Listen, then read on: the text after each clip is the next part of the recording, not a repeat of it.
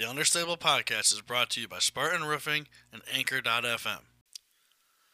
Are you or someone you know looking for reliable contact for exterior renovations? Look no further. Give Spartan Roofing and Renovations a call to schedule your free consultation. With every project Spartan Roofing completes, they make a donation to the Dayton Disc Golf Club to help support the fast-growing community. If you have a minute, give them a like on Facebook and Instagram. Spartan Roofing services the greater Dayton area and is licensed and insured in the state of Ohio. To schedule your appointment, call 937-532-0315 and ask for Charles.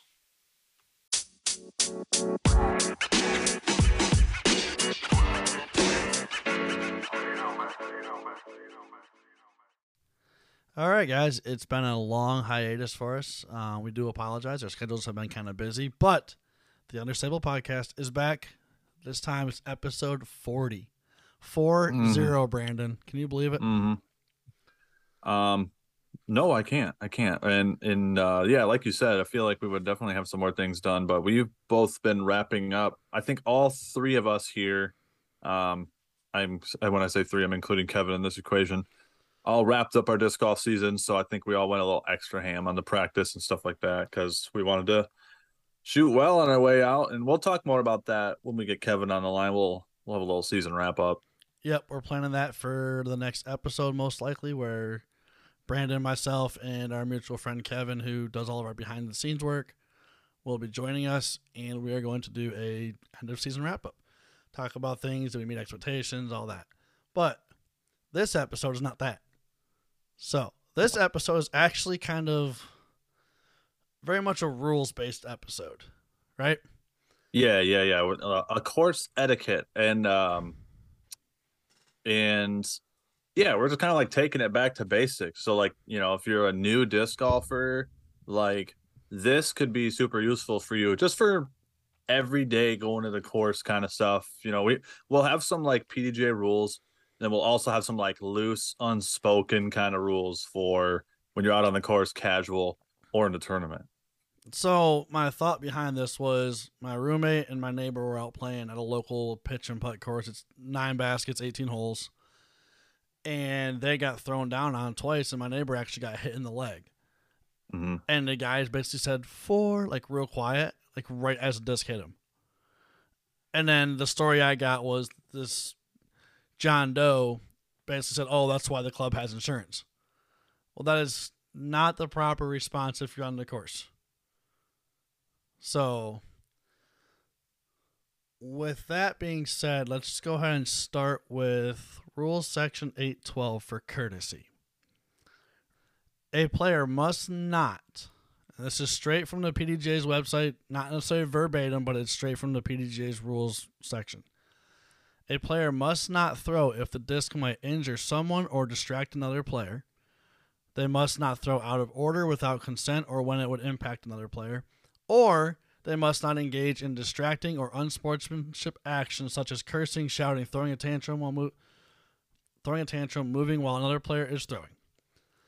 One of the big things with that is we hear a lot of times ready golf, which when you're running out of daylight, when you're trying to hurry up through a round, that's fine. But any other time outside of that, make sure you use the proper throwing order. True. Yeah, I think a lot of what this comes down to, a lot of this is just looking twice, honestly. Like you see all those advertisements for like looking twice for like a motorcyclist. It's kind of the same thing on the disc golf course. You know what I mean? Like, you never know when some little old lady's gonna pop out from behind a tree when she's walking in a chihuahua or something like that. That stuff can happen, to other players, and it can also happen to pedestrians as well. So like especially we have so many courses that are like in a park. I was caddying for my buddy Josh Klomstra at the Michigan Pro State Championships just yesterday, and we had people riding bikes. We had someone walking a dog, someone go sit on a bench like right by kind of in the middle of the fairway or like near the green. So there is a part of it that is up to you to take that second glance. You know what I mean? Well, that those particular situations, I mean, they happen everywhere. We have, of course, Hmm. Caesars Ford Park that has a ton of like horseback riding trails. And this brings us to unwritten rule number one: pedestrians always have the right of way. Your casual park goers, your bikers, your walkers, always be courteous and let them go first. That is true. That is true. And then another right of way rule that you might find kind of interesting is so I'll paint you another situation from yesterday. We are walking. I'm caddying for my buddy who's on the third card of the tournament, right? He's two cards back of the lead card. We are walking up a fairway, and that fairway goes directly behind the basket of another fairway. So the people teeing on the hole, ironically, it was like Andrew Marweed. Andrew Marweed was teeing off on this hole. He could see us in the background. So for Andrew Marweed, us walking in the background is not a big deal. He just threw anyway. Um, and a couple of the other guys, one other guy, he threw, and another guy waited for us. But we have the right of way walking. We can if we want. If we want, we could have stopped, or they could have waved for us. But those guys on that top card, they knew that we actually have the right of way. It's more beneficial for them to wait for us to get to our tee, which is out of their vision, so then we wouldn't be distracting them. So then that's kind of on them to decide, am I going to throw or what? You know what I mean? Because a lot of times when you're in a tournament, like you'll stop and you'll stop for someone putting. If they're already doing it, I mean, you can stop, but you moving from your basket to your next tee, you have the right of way. It's on the player throwing to decide, am I going to throw or am I going to wait for these people to walk from their basket to the tee? Which I found that very interesting. That was something that I kind of sort of learned yesterday. So let me throw this scenario out. You're on a tee box. I'm down the fairway facing it, coming back towards you, right? You're ready to tee off. I'm prepping my shot. Who in your opinion would have the right of way, if you will, for throwing? So you say you're prepping your shot, right? So And I'm on the tee. I'm standing in the fairway, lining up my upshot. You're standing on the tee box. We're kind of going like parallel to each other, but I'm coming back towards you. Mm-hmm. Like I'm in your field of vision. Yes. Who do you think would have the right of way for the next shot? You on the tee box or me on the fairway? I would give it to you on the fairway. Like because if you throw a shot, if you are distracting me, whether or not you can see me, if you are distracting me, it is on me as a player to take a step back or even communicate to you or like wave you down. If you can see me, it's up to me to kind of wave you down, say, hey, go, go, or it's up to me to wait. I would give you the right of way because there are also scenarios where you're throwing with your back to someone teeing off. So like say you're throwing the other way and you don't even see me, but you're distracting me on the tee. It's up to me to take a step back and say, I'm gonna let this guy throw. Because if I throw and I have a bad shot because you distracted me, whose fault is that? Honestly, whose fault? It's mine, right? Right. Yeah. So that's how I would assess that situation. All right. So the whole unsportsmanship stuff, we've seen it over and over again. Mm-hmm. Biggest name for this, as we all know, is Nico. Mm-hmm. I don't really want to touch on his situation because I think it is very relevant to what we're discussing, but at the same time, it's like, do we really want to get into that right now? And it's been beat around the bush so many times, we can just forego that. Mm-hmm. But yeah, cursing around your card mates, shouting, throwing tantrums, throwing your equipment around, kicking it, all those kind of things are poor sportsmanship and should not be displayed on the course. So, Another thing is making threats. Like if you make a physical threat towards someone, don't you best believe you can get thrown out of a tournament instantly for making a physical threat against someone. I'm not going to name any names, but that's kind of funny that we are on this subject today. Like just I'm going back to yesterday again. We had a player DQ'd from a pretty high up card of the Michigan State Championships because they made a physical threat to someone else. TD came over, booted them out. They lost their money. They're probably going to go through some sort of discipline with the PDGA. Like, but you make that physical threat. I mean, there was some sort of there was tension going before, but a physical threat was made, and the person who received the physical threat said, "Hey, like I'm not going to stand for this. I'm out here trying to play golf." They called the TD over. It was a done deal, just like that. So physical threats, no place for that on the course. Absolutely, at all, casual or in tournament. Right, and even especially in tournaments, like even consistently or constantly arguing with the TD or any of the assistant TDs threatening them, that will get you pretty much immediately removed from the tournament.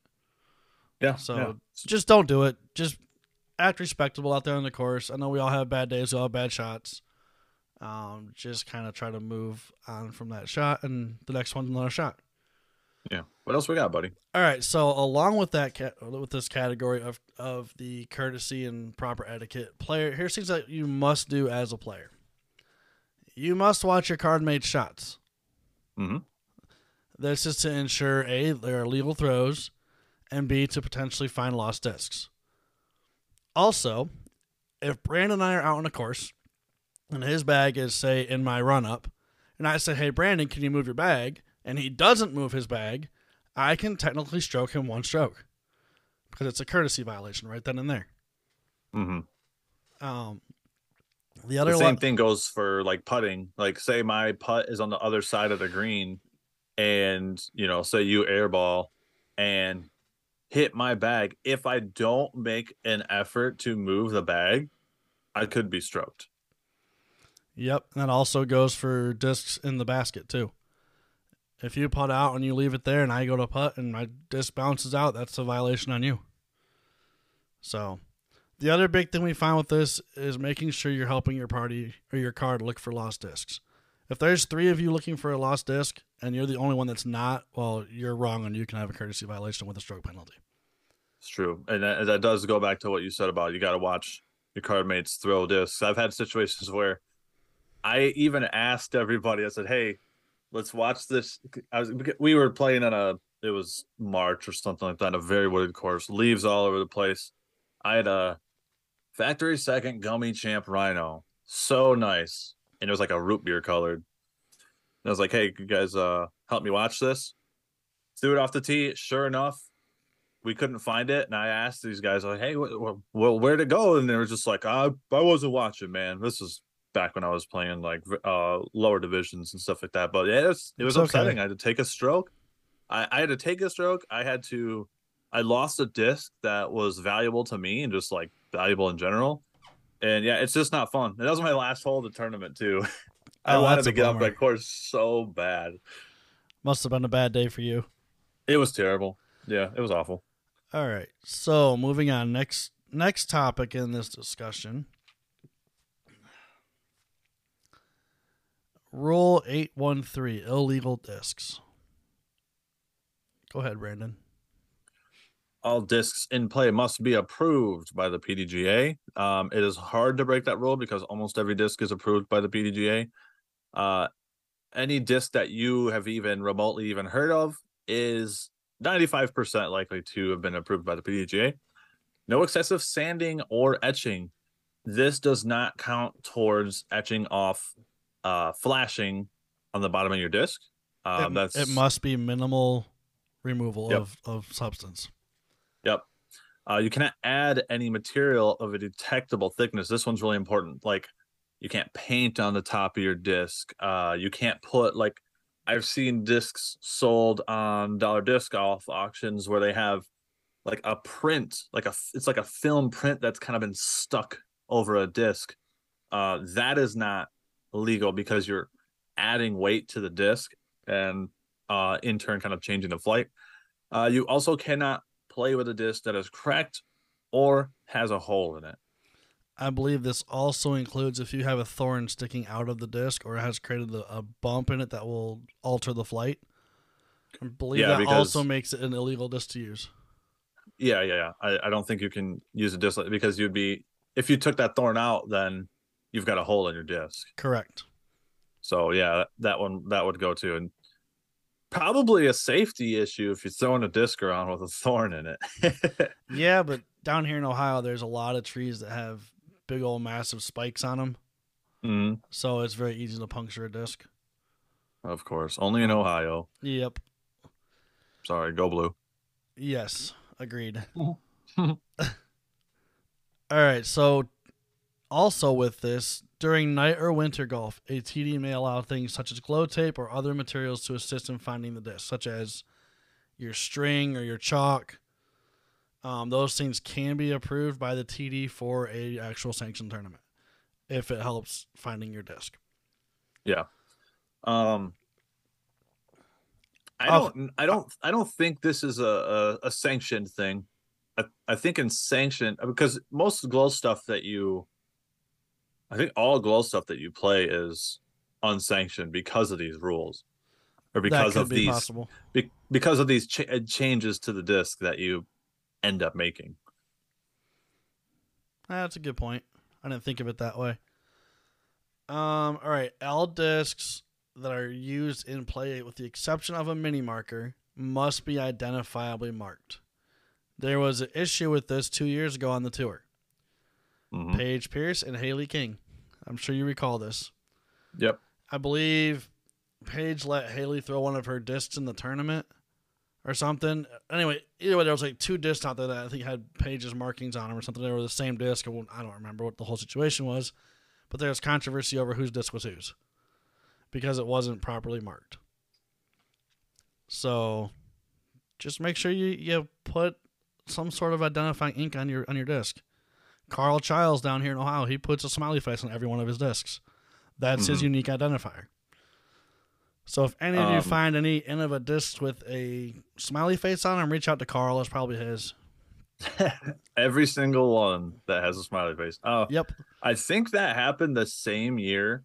Um, I believe it was the first or second year that Ricky was on latitude 64. He was playing with Devin Owens, who was also on lat 64, and they both threw the same. This is very rare, but they both threw the same colored, in same mold of a disc. And then there was like some slight confusion over whose was whose. I think their stamps may have varied in color, but like one of them walked, but they weren't marked. Neither of them had marked their disc, and I remember Paul said something about it like after the round, um, that they were because they had sharpied their disc like after that situation, like after they threw, then they both went back to their bags and marked up their discs, but that's one of the main reasons for it is like say you're throwing a your Mark is throwing a yellow M3 and I also throw a yellow M3. There's definitely could be confusion which could lead to misplays. Like that's one of the main reasons it's there. It's super unlikely that something happens because I don't throw the M3, Correct. but that is why it's there. Also, the player that plays with unmarked disc receives a one penalty or a one stroke penalty for every subsequent throw after it's determined it's unmarked. Oof, So brutal. let me go back to the approval by the PDGA real quick because I found this very interesting. So one of your newest additions to your bag is the Raider. Ah, you're welcome. Yeah, thank Um, you. if you know the PDGA has a list of every single disc that they have approved. The max weight for your Raider, I believe, was 175. Mm-hmm. So if you have a 176 Raider in your bag, that is considered illegal for tournament play. Yep.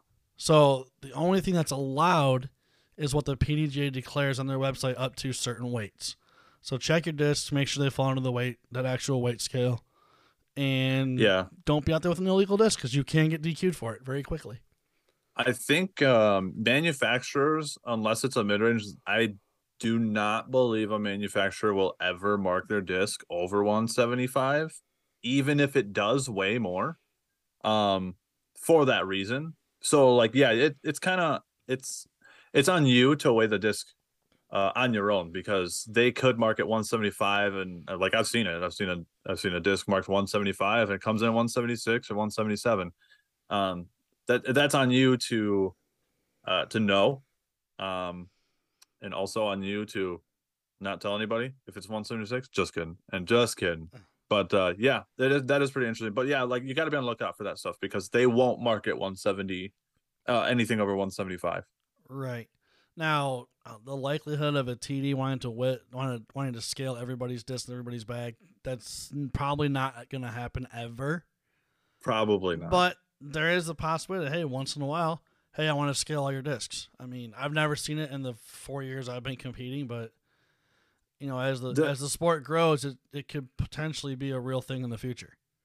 That does seem like something, and I'm not like picking on golf here, but like this does seem like something that would potentially happen in golf. Like I don't know, you know maybe golf better than I do, and I wish Kevin was here, but like I'm guessing like a ball can only be like a certain weight, or there's restrictions to certain stiffness. I know that golf balls come in different like um stiffness or softness for spin. But I'm curious, is there any sort of weight limit stuff for golf? We would have to reach out to Kevin. He's the expert. I honestly don't know that.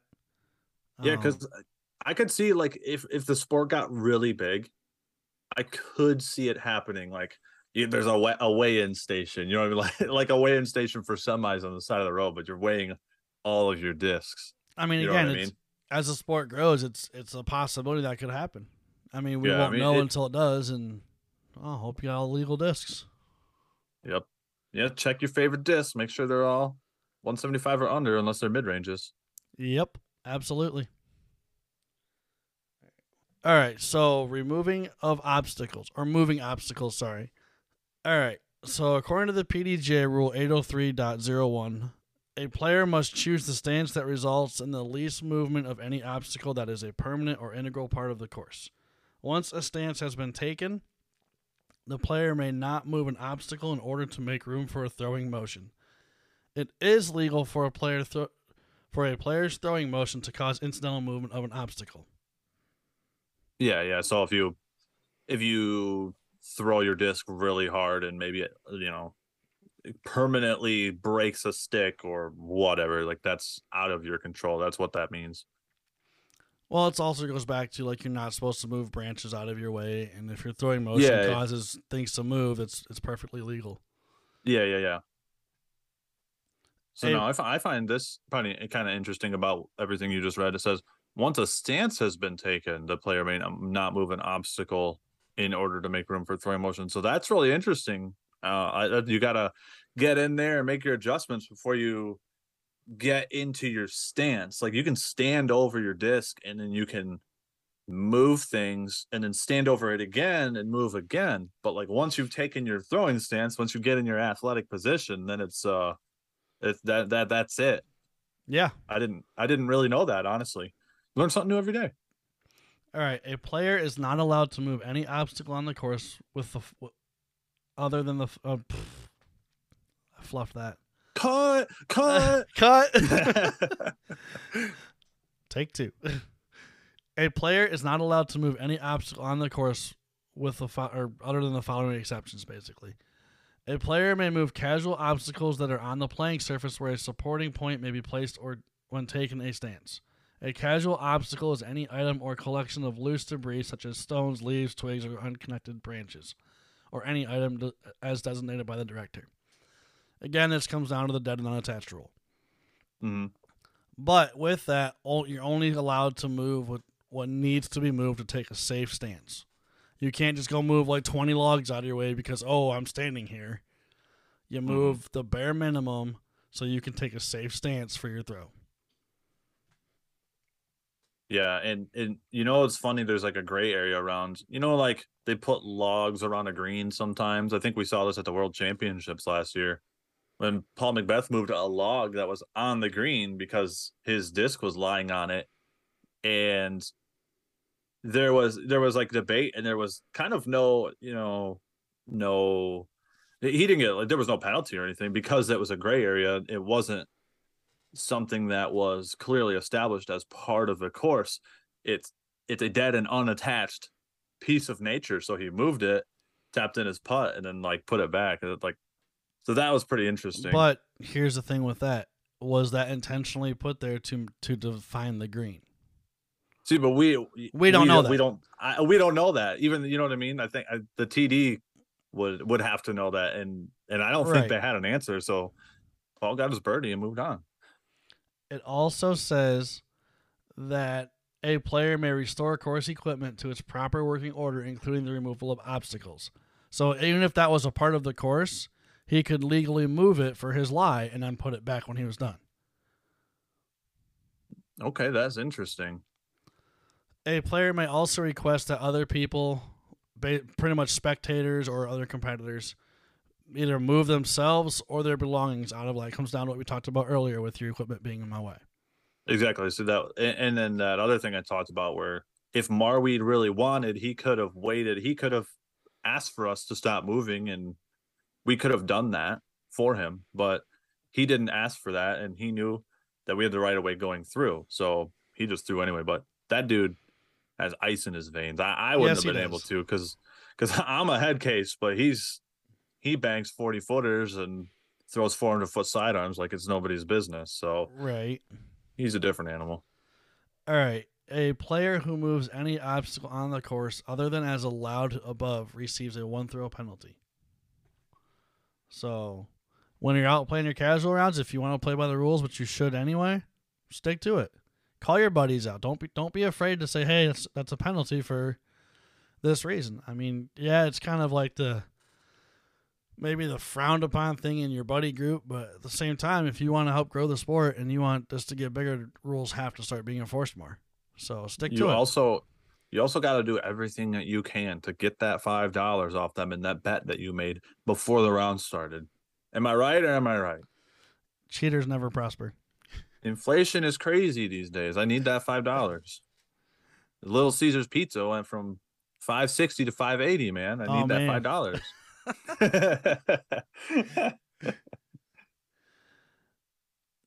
One of the other things I wanted to touch on real quick, kind of along the lines, is I mean we've already talked about it, the whole movement or standing behind the basket. Just use some common sense. I mean, if there's somebody lining up a putt and you're right behind the basket, be as still as you can, unless they ask you to move. Then trying to hurry up out of the way. Yeah. And There's then nothing worse than trying to line up your putt and have that distraction behind you and just throws your whole putt off. yeah, and then another thing, the opposite side of that coin. If it's you putting and someone's distracting you, don't be afraid to back off your putt and reset. It's actually really good practice for you because it's going to happen in tournaments. It's going to happen. So, if you're the kind of person who doesn't like distractions and someone's moving around, don't be afraid to step off of your lie and be like, hey, man, hey, quit moving or whatever. Nobody's going to be offended because, I mean, in disc golf, we're all competing against each other, but we don't want, you know, I want you to make all the putts. When I'm playing with you, I want you to make the putts, and vice versa. I'm sure we all want to have a good time. We all want to score well. And if you decide to putt through a distraction and you miss the putt because you're distracted, um, it doesn't feel good for you or your buddies. So take that second to back up, let things kind of settle down, and then reset, because it's actually a really good practice to back off and reset, because it's going to happen and you never know when it's going to happen. And I believe, if I'm not mistaken, that any distraction and you step off your lie will reset your 30-second timer also. I think so. Yes, Now I I think so. know I've been over at Kevin's. We've been putting in the backyard, and I've actually timed my putting routine. Mm-hmm. And the longest I've taken is 18 seconds, and I felt like I was taking forever. Yeah. So, guys, at the end of the day, 30 seconds is a very long time when you're lining up a putt or a shot or whatever. It seems Yeah. minuscule and as a time scale, but at the end of the day, 30 seconds is a lot longer than you think. 18 to 20 is probably what I take to putt every time. Would you guess? That'd be about But right. I'm pretty slow. I'm a pretty slow putter. All right. One more thing that I kind of wanted to talk about before we wrap the show up. So I want to talk about hazards. So hazards are a little different than OB. So OB is when you are out of bounds. Obviously, that's what OB stands for. But you would take your lie in a new position with OB, whether that be a drop zone, whether that be the last place the disc was out of bounds, or whether that be a an area on the hole that the tournament director has designated. Hazard is a little bit different. Hazards look like bunkers or maybe some tall grass that's been roped off or something like that. But a hazard is an area designated by the director which incurs a penalty throw. A disc is in a hazard if its position is clearly and completely surrounded by a hazard or by a combination of the hazard and an out of bounds area. A player whose disc is in a hazard receives one penalty throw. The lie is not relocated. That is one of the biggest differences between hazard and out of bounds. If the thrower moves the disc before a determination whether it is a hazard has been made, the disc is considered to be in the hazard. So this is most commonly a bunker on a ball golf course, right? Correct. We see it a lot out west. Las Vegas has it. There's some in Arizona that have it. Anyway. Yeah. Yeah, you do see it on course. So what this means is, say you're playing a course that's a ball golf course, and a bunker has been labeled as hazard, right? You land inside that bunker. Your next throw, you're throwing from the exact spot that your disc has landed, but you're incurring that penalty throw. So you throw off the tee on a par 3, land right in the bunker, but then you make the putt from the bunker. You're taking a 3, even though it took you 2 throws. Right. So, I mean, yeah, I don't have anything to add to that. I mean, that's pretty cut and dry. I did a pretty good job explaining. Yeah. But let me ask you this. So you're out playing with your buddies, casual round, and there's a creek that runs through one of the holes that on the sign is OB, right? Yeah. Creek's dried up or mostly dry. I mean, there's a few spots of puddles. Your disc lands in a dry spot. Do you still play that as OB? Because it's not really a creek. It's just like stone or whatever. You would still play that as out of bounds because the design of the course has declared that it's out of bounds. Does that make sense? Yeah, it does. Or if a tournament director declares that it's out of bounds, because that's the rule that it's playing by. It can't be considered hazard because the season would determine, or conditions would determine. Because if it's hazard and there's water in it, you have to throw from the water. Does that make sense? Right. So even if it's dried up, if the course plays, like if the T sign says it's out of bounds, or if it's common knowledge that it plays as an out of bounds, even if it's dried up, it's still out of bounds. You would take that lie, you would go into the creek, you would grab the disc, and you would relocate your lie where it was last in bounds, and then you would throw again with that penalty throw. Gotcha. Okay. I was just curious on that because we have a course down here where the creek beds are pretty much dried up. Yeah. But they're still on the sign as OB. In that case, I usually play if you're surrounded by water, it's OB. We got winter rules coming up here, buddy. We got no Mandos, no OBs. Do you guys play that in Ohio? Winter rules? That's the first I've heard of it. Really? You never heard of winter rules? No, sir. That's crazy. That we play that in Michigan. Like we have leagues and tournaments at courses, and almost all of them will play, because like sidewalks are usually out of bounds or play as rivers. Mm-hmm. In a lot of places in Michigan, so coming up here soon, we have leagues coming up. We play winter rules. You don't have to throw the Mandos, and you don't play sidewalks as out of bounds. Just out of curiosity, why is that? Honestly, I have no idea. It's been that's one of those things that's been that way since I started playing. That has been like in place here in West Michigan since I started playing. It was really weird because one of the first league I ever played was a winter league, and it had a no Mando, no OB rule. We play tournaments at that same course, and during the winter, and we play the rules. Interesting. It's weird. I can't believe you guys never heard of that. Nope. Now they might have it down here, but it's nothing that I've actually heard of. Really? But then again, the last 3 years I've run a 3-disc winter league, and I just play it. True. I don't have any mandos. Well, there's one mando on the course, then the only OB is basically water. So Yeah, you'd still yeah. I don't know. I never throw. There is a creek that runs through the course, but I never thrown it. So I don't remember if we play that creek as out of bounds still. But I would imagine we don't. You probably just take it where the safest lie is because there's no OBs. yeah, probably. If anyone here listening has uh the no it has the winter rules in their local area, comment on our post about this. If you have it, comment on our post where we share this episode because I want to know. I'm curious. All right, I think that's really about it for this episode. Yeah, if you guys enjoyed it, let us know if you have questions about any other rules. We are definitely open to talking about more rules after an episode. So when we post a fan question or an episode, drop a comment. Say, hey, I would love to have some clarity on rule X or whatever, and we'll look into it and we'll get that question answered for you. And if you're looking for opinions on rules or anything like that, let us know. We would definitely love to answer those after we hit our main topics in our future podcasts.